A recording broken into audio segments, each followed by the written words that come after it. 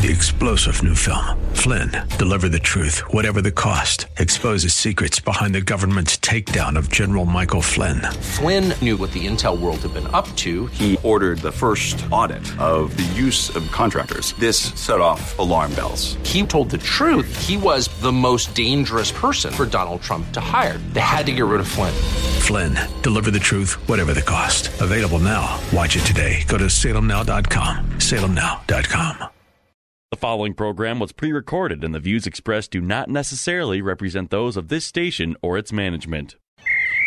Gather round. It's time for your Real Estate Chalk Talk with the Hittner Group at Coldwell Banker Burnett. Listen closely as your coaches discuss the culture, the economy, and the political scene, and how it affects your home and your real estate investments. Real Estate Chalk Talk is where you learn the science of buying and selling real estate and the art of living in your home. Your education begins in 5, 4, 3, 2, 1. Hey, welcome to the program. This is your Real Estate Chalk Talk. We're broadcasting live from the Rack Shack Barbecue Studio in Eagan, Minnesota. HittnerGroup.com, Hittner Group. All one word, HittnerGroup.com, 612-627-8000. That's 612-627-8000. Give us a call at that number. We'd be happy to speak with you, give you any counsel that you may be looking for. Maybe you're thinking about making a move next year sometime, and now is a great time of the year to be making those kinds of preparations. Mm-hmm. And that first call, of course, is all with no cost and absolutely no obligation. We love to compete, so if you're dealing with other people, we'd love to show you what we can offer you in terms of marketing your property, and I think you'll be happy to see what we have and the uniqueness of working with our team. HittnerGroup.com, 612-627-8000. I hear there's a deal out there, Keith. I don't know. Someone said there's some kind of virus going around. You know anything about that? No. I haven't heard, but I hear schools are starting to shut down a little bit. So makes another wrinkle in the tinkle here, because if you've got businesses now that restaurants have to close now starting at 10 p.m. Gotta no more service or food and all that stuff. COVID comes out at 10. I guess so. This is how stupid this is. I'm just thinking it's stupid, because at 9:45, if you're bowling. Mm-hmm. And you're in the middle of a league or whatever it is, you can order a beer and a burger. At 10 p.m., apparently COVID comes out, no more beers and no more burgers, but you can finish the game. I don't know. You can finish the game. No more food service? No more food service. Yeah. You know. Well, I mean, I'm going to just argue the point, because I've been in bars after 10 a.m. or 10 p.m. after 10 a.m. Mm-hmm. That's usually when I show up. Hey, you can't drink all day if you don't start in the morning. I've been in bars recently during COVID after 10 p.m., and there's a different environment in a bar after 10 p.m. than there is at 9:45. So I get what happens after 10? Here's what happens after 10. You're on your fourth fifth drink. You're mingling around. More people are out drinking and just screwing around, have a cigarette. Low inhibitions. Yeah. You're out doing stuff. You're out playing bar games. You're mingling around, all that stuff. So just from like a containment standpoint and what they're trying to do, I don't think it's going to be successful, because ultimately everybody's going to be exposed to this thing, no matter how much masking and social distancing. You're just kind of delaying the inevitable. Right. I think it doesn't work. So what does work is that those people won't be in those bars. So those individual people. Unless the bar is doing something they shouldn't be doing. So, I get it. So to say, it comes out at 10, but it's a funny thing to say, but the fact is if you're out doing nothing good happens at midnight, right? That's just the thing. That's true. So it's probably for the coppers. Depends. Because, they got to ship them in now from out of state, because Minneapolis, all the cops are quitting. So they're out of cops, so they got to start bringing them in from other states to try to fill the ranks. But think about this.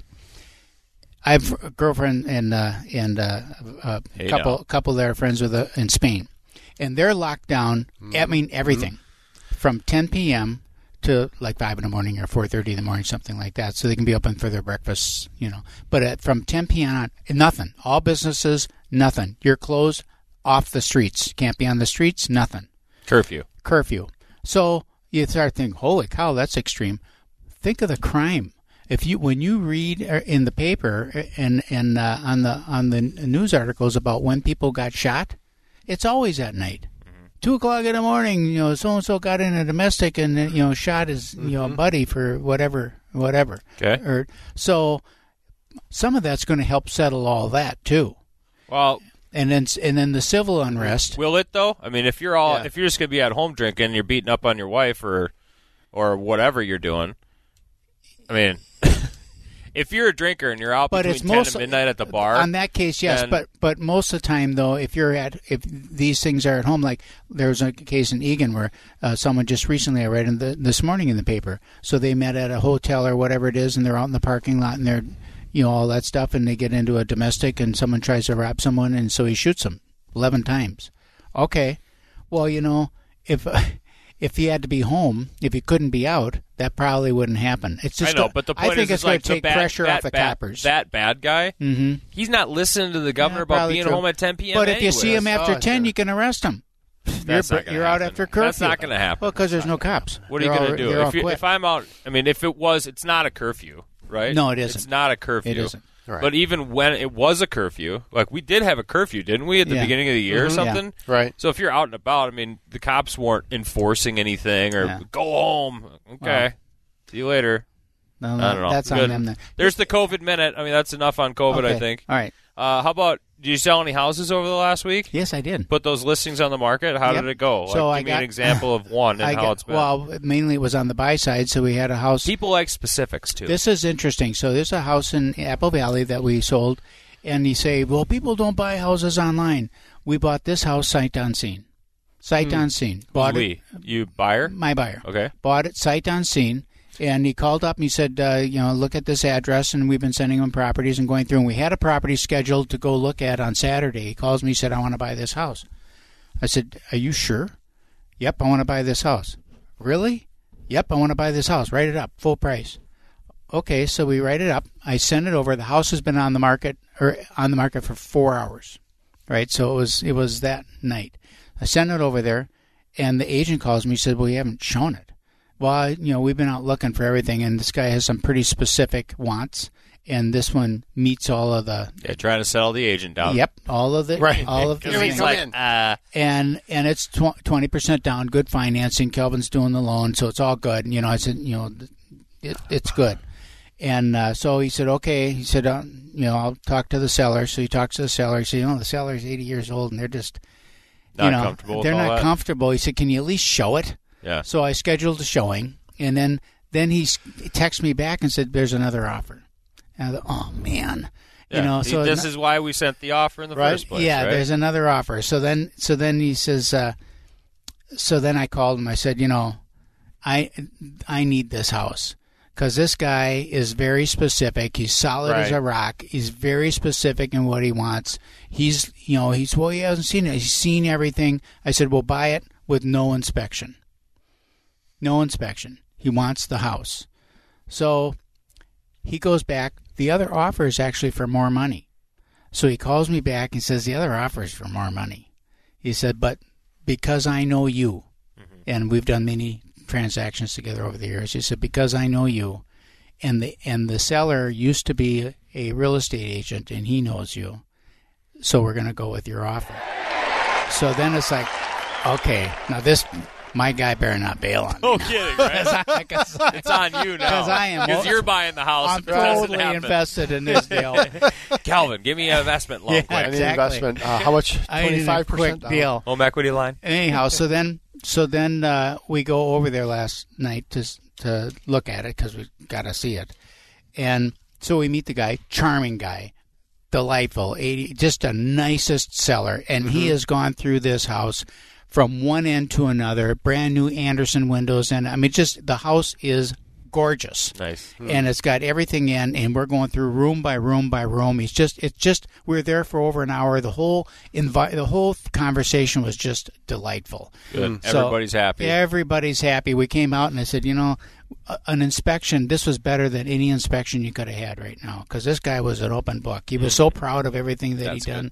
Yeah, and the house is great. And so then this buyer called me again this morning. He says, Jay, can we get together again with the seller again? He says, I kind of like to go through. It's got a lot of light switches and stuff. I kind of like to know which one turns on what and all that stuff. And at the final walkthrough. Yeah, no, we'll do it before. That's when, right? I know, and then so there's some other things that they're going to agree to take, back and forth with one and do for one. It's just a really great situation. So how often does that happen? Well, here's the funny part now. We got a minute left. Here's the funny part of that. The buyer bought the house sight unseen. Really? 37 years ago. Oh, the old man did? Wow. Yeah. Oh, cool. He said this is the second time this house has been purchased sight unseen. He said, because I was being transferred in from South Carolina or someplace like that for work, and he said his agent sent him the MLS listing. At that time, he said it was a little, half-inch by half-inch picture. Blurb is all you could see on it. And he said, is it a good deal? And the guy said, yeah, it's a good deal. He said, I trust you. Let's buy it. Wow. Would you ever? Nice. So second time the house has been bought sight unseen, and my guys will be thrilled because it is a gorgeous property. Fantastic. Well, good job, Dad. 612-627-8000. This is Real Estate Chalk Talk. That's the phone number, 612-627-8000, or you can always log on to hittnergroup.com, HITTNER group.com. We'll be right back.